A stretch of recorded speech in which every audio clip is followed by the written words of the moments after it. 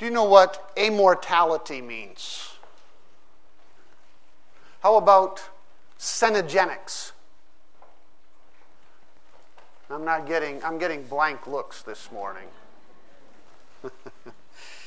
Immortality is the term coined by author Catherine Mayer to describe the growing trend in America of ageless living agelessly.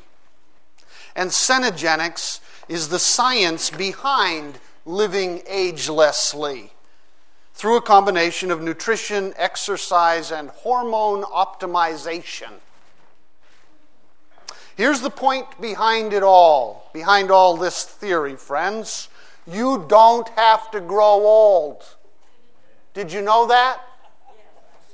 Yes, you did. Somebody said that. You don't have to grow old. Using supplements, diet, proper exercise, and of course living in the right environment that is designed for you, you can restore your body to its natural state of youthfulness. Like a popular bumper sticker says, "I refuse to get old." Now, a couple of stats to ponder from a Time magazine article just from last month. I think it was April 25th or something like that. Across the developed world, we are now living 30 years longer than at the beginning of the 20th century. By 2050, a fifth of all humanity will be older than 60 years of age, and 27% of the population of the United States will be older than 60. Here's another startling estimate. By 2050, there will be 6 million men and women over the age of 100. An increasing number of affluent Americans are betting they can turn their body clocks back and live agelessly. They are spending thousands of dollars a month on supplements and therapy to do it. There are now more than 50 sun cities. These are cities created for people to live agelessly. There are more than 50 sun cities in the United States where people can live in optimal settings for ageless living. Amortals, as they are called, refuse to structure their lives around getting older, and they prefer to ignore their age. They deny the inevitability of death through cenogenics, the science of living agelessly. What do you think?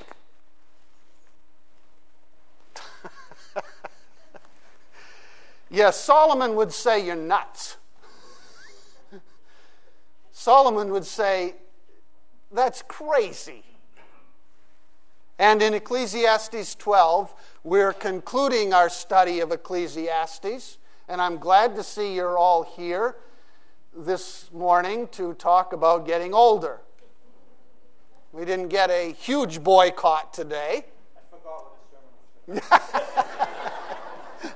Okay, that's what I figured. You're all here because you forgot what we were talking about, right? All right, the point of Ecclesiastes is to warn us that aging is normal, death is inevitable, so we ought to take that message to heart and live for the Lord while we have time on this earth. You are growing older, and you will die, so face it honestly and don't waste your life. That's the argument as we come to the end of the book of Ecclesiastes. Look at Ecclesiastes chapter 12 and verse 1. Remember also your Creator in the days of your youth, before the evil days come and the years draw near when you will say, I have no delight in them. Principle number 1 then, live responsibly before you grow old. We come to the end of our study of the book of Ecclesiastes. Now, let's set the stage. Solomon is writing as an old man here, and he is looking back over all that he has learned through the years of his life. The book of Ecclesiastes is actually written to young people. And that's why as he comes to the end of the book, he says, remember your Creator in the days of your youth, when you are young. Solomon warns young people to remember to put God first in your lives before you get old and face the inevitability of death, and you no longer have the energy to do all of those things for the Lord. So watch out, young people. We live like we have all the time in the world. I can remember when I was 20. Yes, I can remember that far back. I can remember when I was 20, but when I was 20, I thought 40 was ancient. Now I think it's young. See how the perspective changes? Retirement is nearing, actually starting in now for the baby boomer generation, my generation. About 77 million baby boomers will be entering retirement. And the anti-aging industry is trying to keep us young. Doctors are prescribing large doses of supplements that they believe prevent the decay of the body's organs. The American Academy of Anti-Aging Medicine. You didn't even know there was a place like that, did you? Well, there is. The American Academy of Anti-Aging Medicine reports the industry had an annual income of $56 billion in 2006. And expected, when this article was written, to have $79 billion of income in 2009. Aging well has become a big business. Human growth hormones, natural estrogen, progesterone, supposed to do all sorts of things for you, relieve your symptoms. Testosterone is believed to aid memory and bone mass. One person who has become convinced of all the effectiveness of these supplements is retired dentist Dr. Howard Benedict, who was 61 years of age in 2006. I don't know where he is today, but in 2006, he was spending $10,000 a year on supplements to keep him young. He claimed then that he felt like he was 20 years of age. 60, you feel like you're 20, $10,000 a year to get there. The truth is, really, that we worship in our culture, we worship at the altar of youth. We really do. And it is idolatry, is what it is. It is idolatry. We are working so hard to stay young that we've forgotten God's call to our lives. God tells us to face growing old with dignity and to honor the Lord with our lives while we have time on this earth. Only one life 'twill soon be past, right? It was an old statement, an old ditty that went, only one life 'twill soon be past. Only what's done for Christ will last. So, Solomon is going to end his whole study, his whole philosophy of life, by exhorting us while we are young to live for the Lord. And he gives us here in chapter 12 an extended description of growing old. Not because he's being morbid, but because he wants us to face this reality honestly. And I think our culture needs to hear this. I think we need to hear this. It's not a pleasant description. Growing old is not all it's cracked up to be, especially by all the amortals of our society. Look at how Solomon described growing old in verses 2 through 8. So he said that you want to remember your Creator before these days come when you say, I have no delight in them. And verse 2, before the sun, the light, the moon, and the stars are darkened, and clouds return after the rain. In the day that the watchmen of the house tremble, and mighty men stoop, The grinding ones stand idle because they are few, and those who look through windows grow dim, and the doors on the street are shut as the sound of the grinding mill is low, and one will arise at the sound of the bird, and all the daughters of song will sing softly. Furthermore, men are afraid of high places and of terrors on the road. The almond tree blossoms, and the grasshopper drags himself along, and the caperberry is ineffective. For man goes to his eternal home, while mourners go about in the street.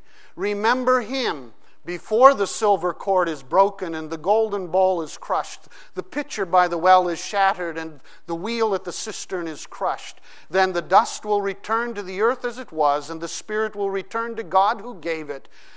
Vanity of vanities, says the preacher. All is vanity. Now, notice the description here. It's an imaginative, poetic description, really. And let me try to unpack the poetry this morning. We can't really be dogmatic here, but following the Jewish rabbis actually wrote a fair bit on this passage in Ecclesiastes. And following their lead, let me unpack this poetry, all right? Because it's all figurative language. Solomon begins with the sun, the light, the moon, and the stars being darkened. Old age is characterized by diminishing joy, increasing discouragement, despair, darkness. The clouds quickly return after the rain, indicating that it seems like the troubles and anxieties of life are back almost as soon as they left. You know, the rainstorm goes, clouds are right back there again. That seems to be life as you get older. It's harder and harder to handle the clouds that fill our lives. The keepers of the house tremble. Those are the legs and the arms that begin to tremble in old age, causing once strong men to stoop with age. Isn't this pleasant? The grinders ceasing because they are few, that's the loss of your teeth. So you can't eat what you used to eat. Those who look through the windows grow dim means that our eyesight fails as time goes on. When the doors to the street are shut, it's because our ears no longer hear the sounds of life all around us. Older people rising at the sound of the bird points to the inability to sleep that comes in our later years. You quickly awake. The daughters of song now sing softly. This is used actually elsewhere in the Old Testament. Dad read me a passage this morning that uses this one, where as an old man he no longer could hear the daughters of song sing their sweet entertainment. Why? Because you fall asleep in the evening. Well, today we probably would say something like, I doze off during the evening news on the television or the show that I'm watching. I do that already. Fears seem much more heightened with age, so that we fear high places. And the traffic on the streets seems very fearful, and there are a lot of terrors out there, and you're worried and anxious about all of this stuff. The almond tree was a well-known symbol of old age because when it flowered, the flowers were all white, and the whole almond tree would be white, signifying the white hair of our later years. And there's more. The grasshopper. Isn't this great, Mac? The grasshopper, normally full of quick energy, slowly drags himself along, just like we slow down as we get old. The caperberry is ineffective. Now, the caperberry was a low, trailing shrub from the Middle East. And the flower bud and the berries were used as spices in the food to give it flavor and taste. And the bud was...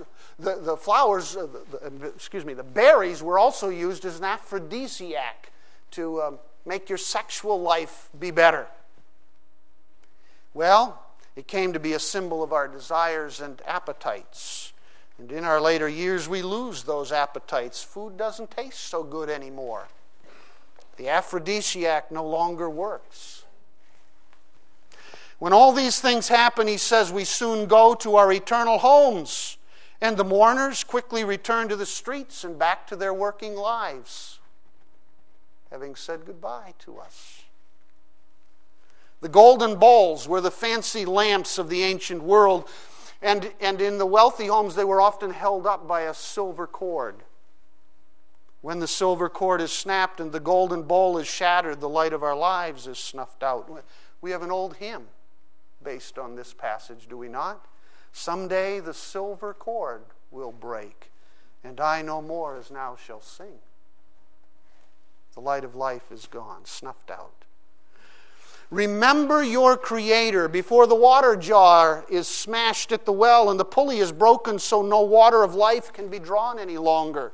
When all this takes place, our bodies will return to the dust of the ground and our spirits will return to their Maker, our Creator.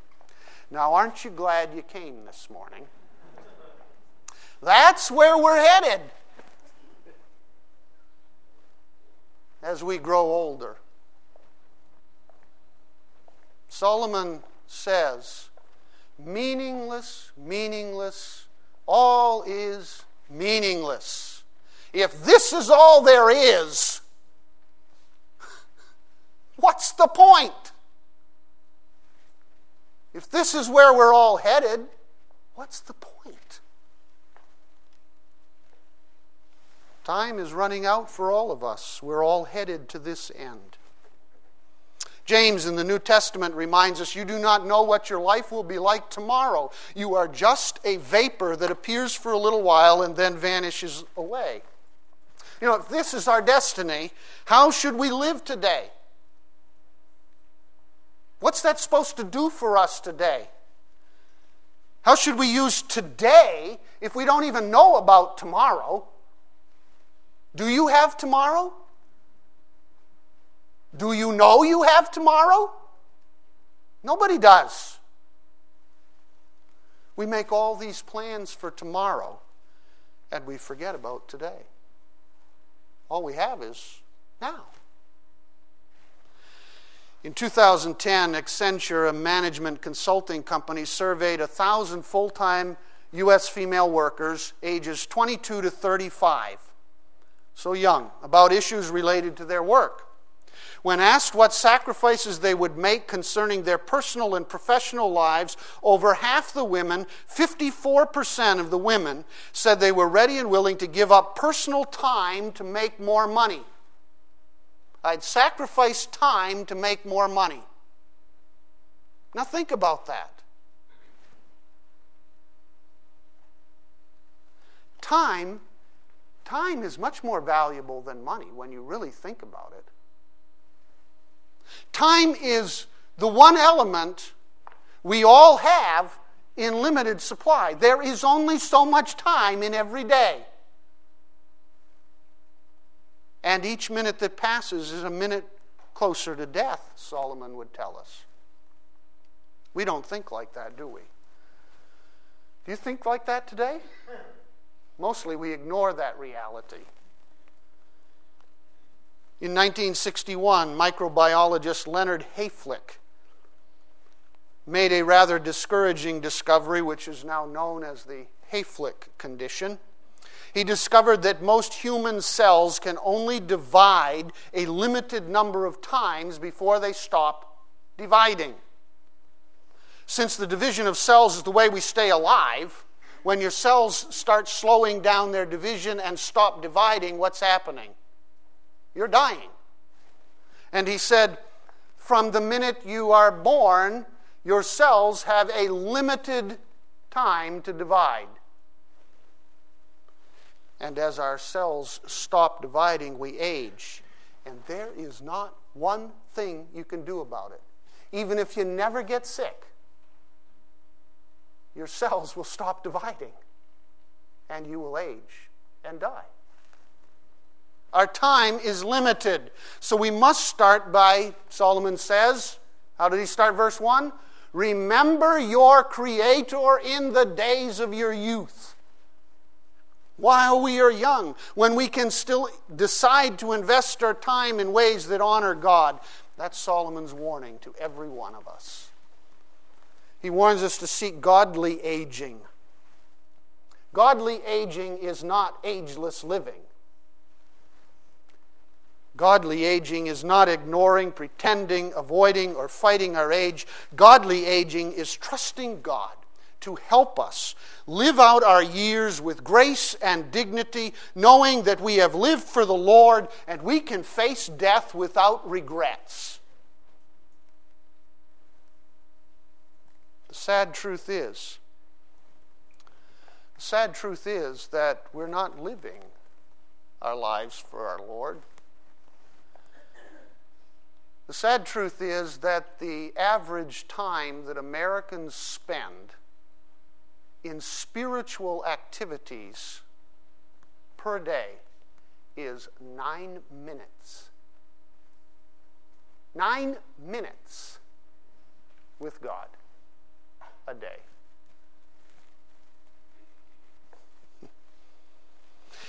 You know, if we fail to spend our time for the Lord now, what happens? We come to the end of our lives full of regrets.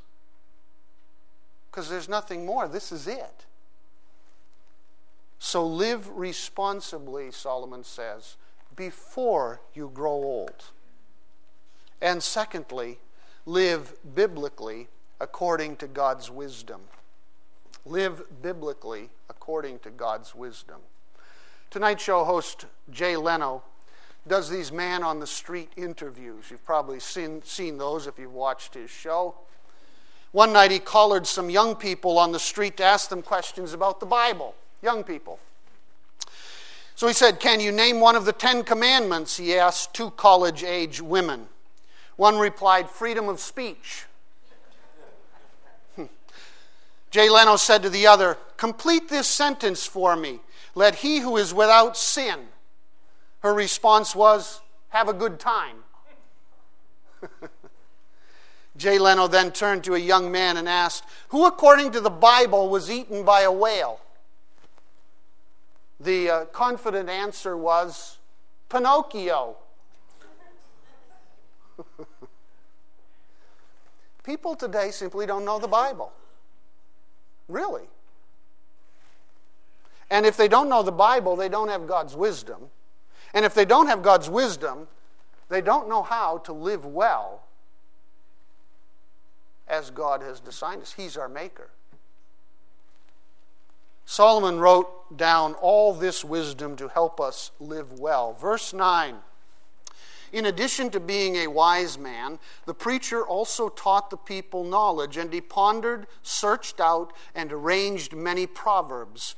The preacher sought to find delightful words and to write words of truth correctly. The words of wise men are like goads, and masters of these collections are like well-driven nails. They are given by one shepherd. But beyond this, my son, be warned. The writing of many books is endless, and excessive devotion to books is wearying to the body. Now, as a teacher for many years, guess what verse is the theme verse of college students?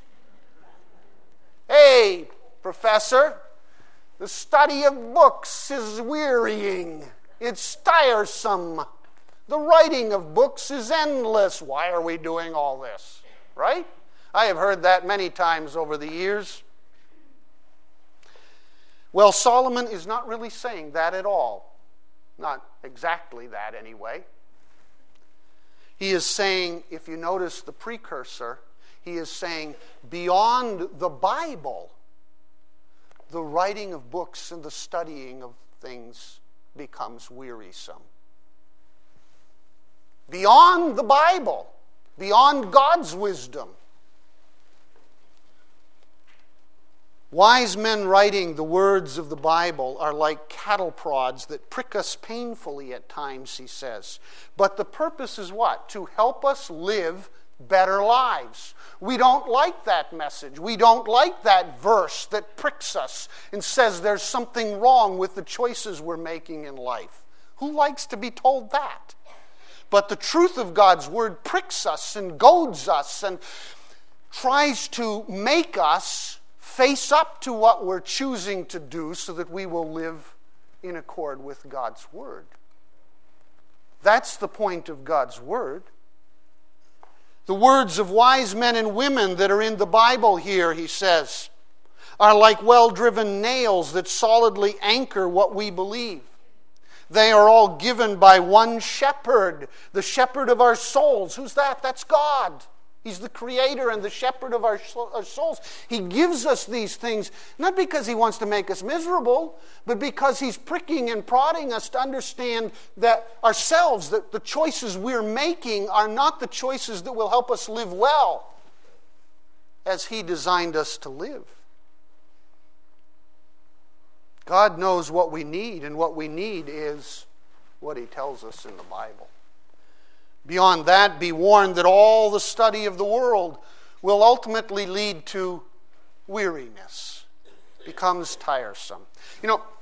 We have so much information today. We live in the information age, right? We have so much information today at our fingertips. You can watch the television shows while you surf the internet on your iPad, and there's information coming out constantly at us. You do a Google search and you get 1 million hits. We have so much information, and there are so many books written, and there's so many articles written.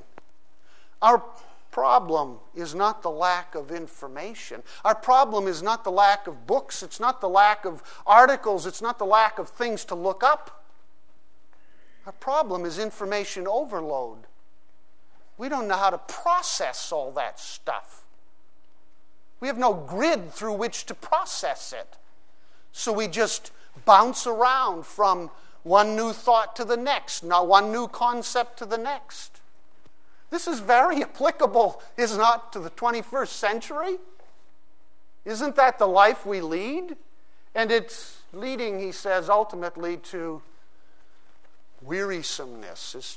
It's going to wear you out. You just can't keep up with all that stuff. The thing we need to do is we need to be able to process that information and make good choices in life. That's wisdom. Biblical wisdom. And the grid through which we process it is the Bible. It's God's wisdom that helps us process and make good choices. The problem is we want to go our own way. We want to do our own thing in life. We've made choices and we like those choices. We don't want to give them up. And so we want to go our own way. And let me tell you something. You can always find someone, some book, some study, someone somewhere who will back you with whatever choice you want to make. Whatever moral choice, whatever lifestyle choice, whatever decision, whatever you want to do, you can find somebody to back you up, right? Probably a bunch of people. Just do a Google search. The question is, does it square with what God's wisdom says?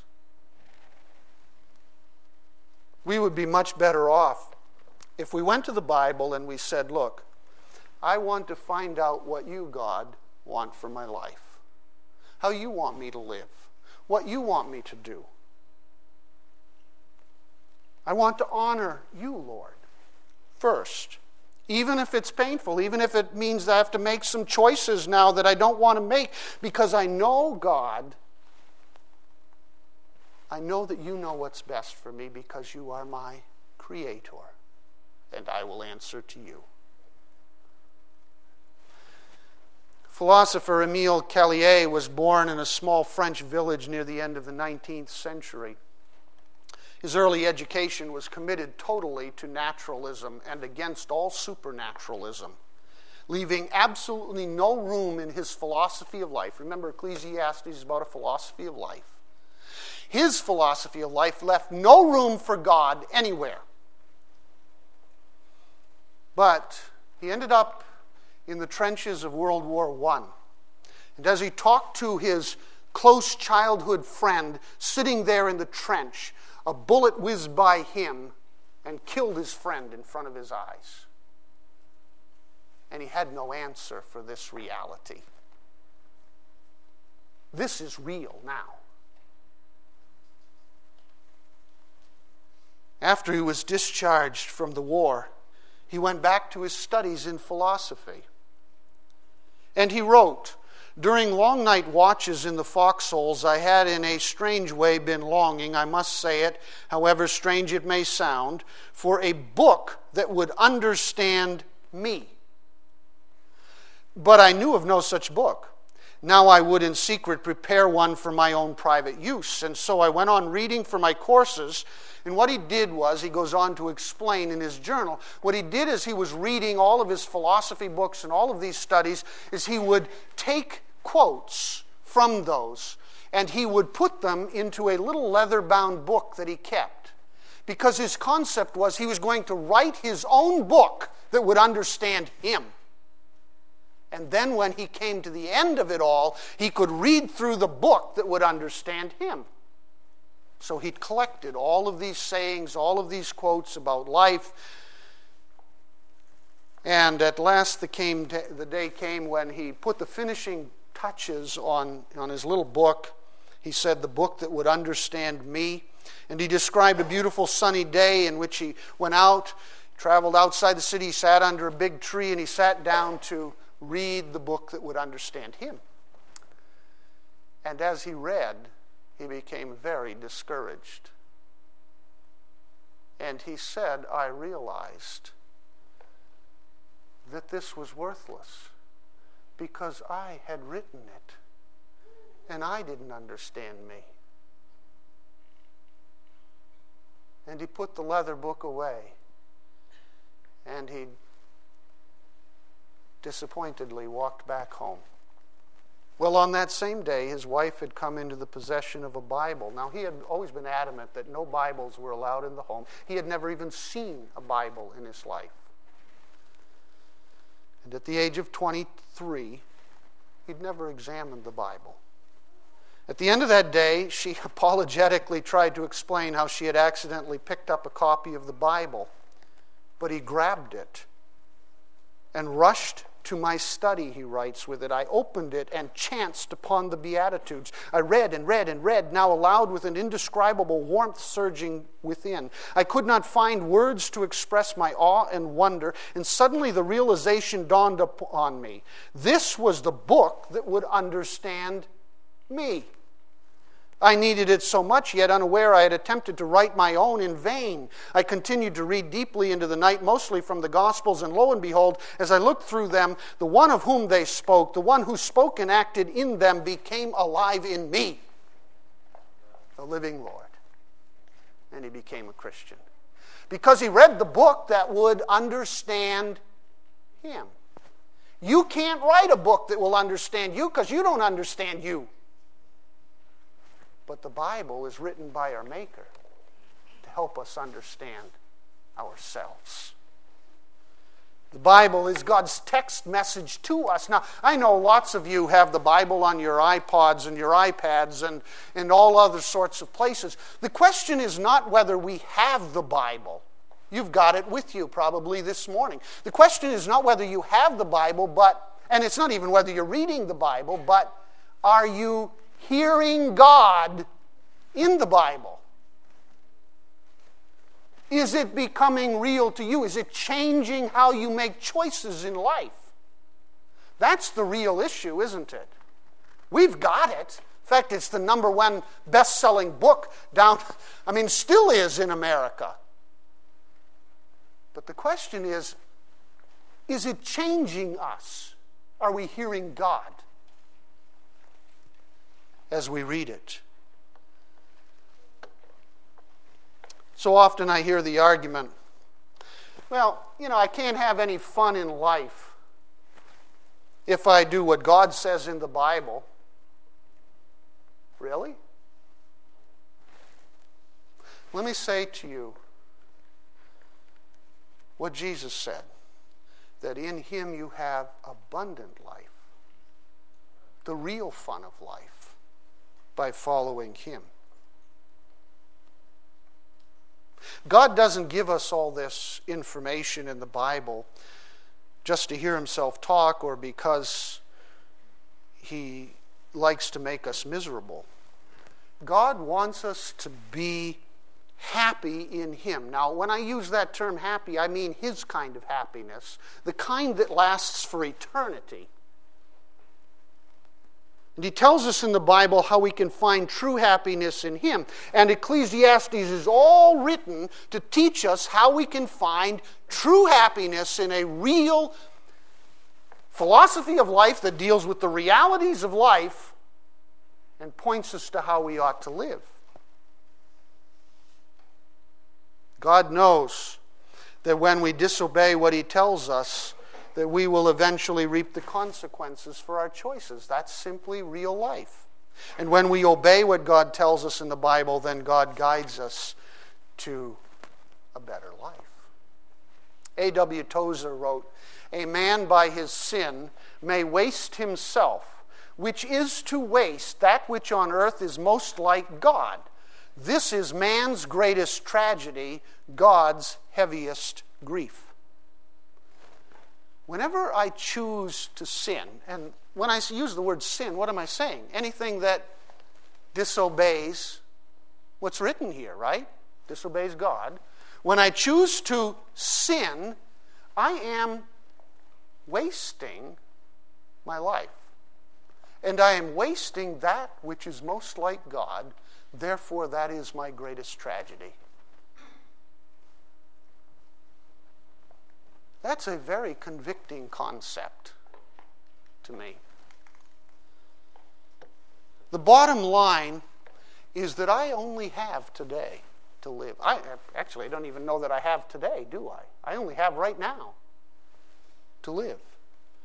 We only have so much time on this earth. We are dying every day. And we waste today by living for ourselves. The whole point of Ecclesiastes is summed up in these final two verses. We arrive here at the end of our whole study of Ecclesiastes. And it is this: live for the Lord while you've got time. That's Ecclesiastes. Look at verses 13 and 14. The conclusion. When I get to the end of all of this, Solomon writes, when all has been heard, the conclusion is, fear God, that's honor God, and keep his commandments, obey him. Because this applies to every person, for God will bring every act to judgment, everything which is hidden, whether it is good or evil. There you have it. That's what it boils down to. You've only got this life. Live it for the Lord while you still have time, because he will evaluate everything in our lives. One night, Canon Hay Aitken preached to a large audience in Bristol, England, on the text, "You must be born again." There in the congregation was a brilliant young man named Horatio Bottomley, and he listened intently to the sermon there in Bristol. He heard the preacher at the end of the sermon call all who were there to trust in the grace of Christ, to commit their lives to Jesus Christ. And he knew in his heart that this was talking to him. And he was moved. But he said to himself, not now. I'll run my own life. Later, maybe. And he did. He made a fortune, actually. He made a name for himself as a lawyer, prosecuting criminals. But when Horatio Bottomley was 63 years of age, he himself was convicted of a crime and sentenced to 7 years in prison at 63. And while he was there in prison, another man visited him and asked to pray with him. Bottomley said that would be fine, and in the course of the conversation, the other man said, "I'd like to tell you my story. Many years ago, I was in Bristol, and I heard a preacher, Canon Hay Aitken, preach on the text, 'You must be born again.'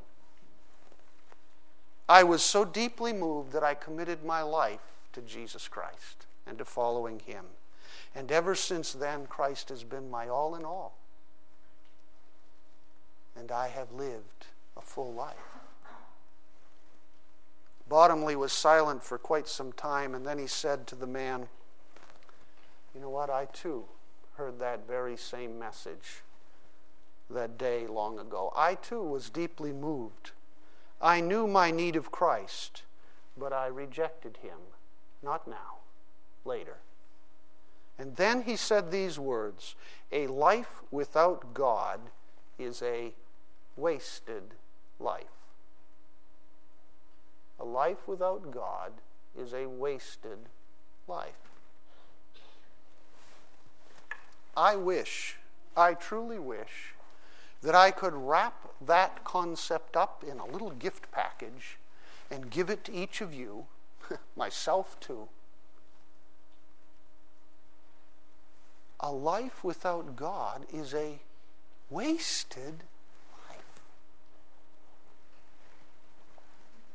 You say, well, Dave, I've got time. I'm young. What did Solomon say?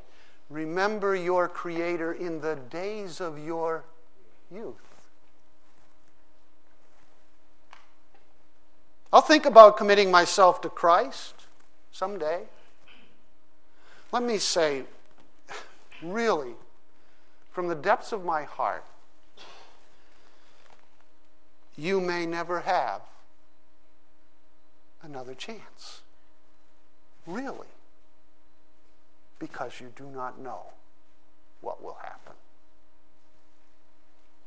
Today, this moment is all you really know that you have. Please, if you have not done so, turn your life over to Jesus Christ today.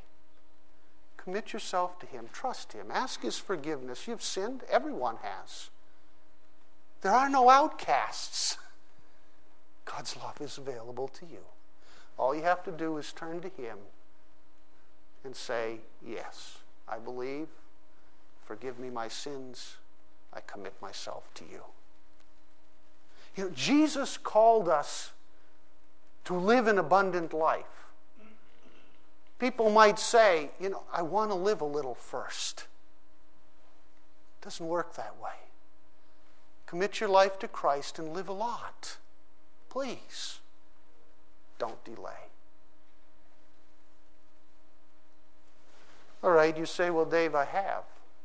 I long ago committed my life to Christ. But maybe you've been living out your own goals and agendas in life, seeking your own paths. It's what we do, isn't it? Often. You've lived for yourself. There have been times I did too. And I mean this very kindly. I mean this very graciously, because I've been there. But if you are living for yourself, you are wasting your life. You are wasting your life. It's as simple as that.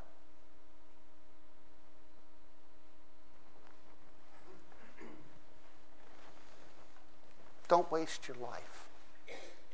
You could be living abundantly, following the Lord instead of yourself. How many of us as Christians are really living for the Lord? Do we make our decisions about life based upon what the Lord wants? Or are we wasting our lives in trivial pursuits, things that seem important? But years from now, when the silver cord is about to break, when all of these things are happening, will we look back on our lives and say, wow, what a waste? Or will we look back on our lives and say, wasn't perfect, Lord. I struggled many times, but I've lived for you. There's a huge difference between those two responses in old age, isn't there? A huge difference.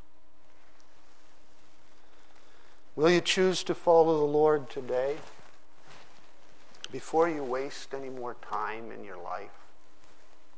Because when the silver cord breaks, we will all give an account before our Creator. Father, it speaks to me, certainly, because so much that I do, so much that we do, is often a waste when we think about it. Teach us to live each day for you. And if there's anyone here this morning who has never made that initial decision to follow the Lord, then take this moment right now and do so in the quietness of right. I'm not going to embarrass you. I'm not going to do anything to you. I just want to give you that opportunity right now to say, yes, Lord, forgive my sins. I trust you and I want to follow you.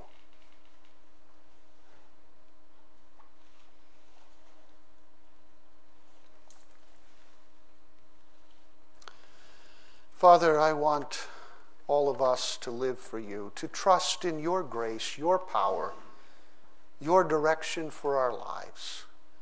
You want that, Lord, I know.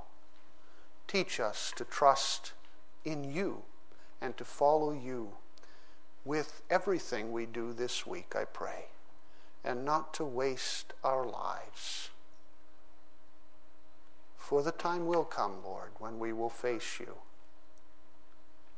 So help us to live for you now while we have time. In Jesus' name, amen. The worship team is going to come and remind us about what it means to lean on the everlasting arms of God. That is a wonderful thing. And I don't want you to be depressed this morning.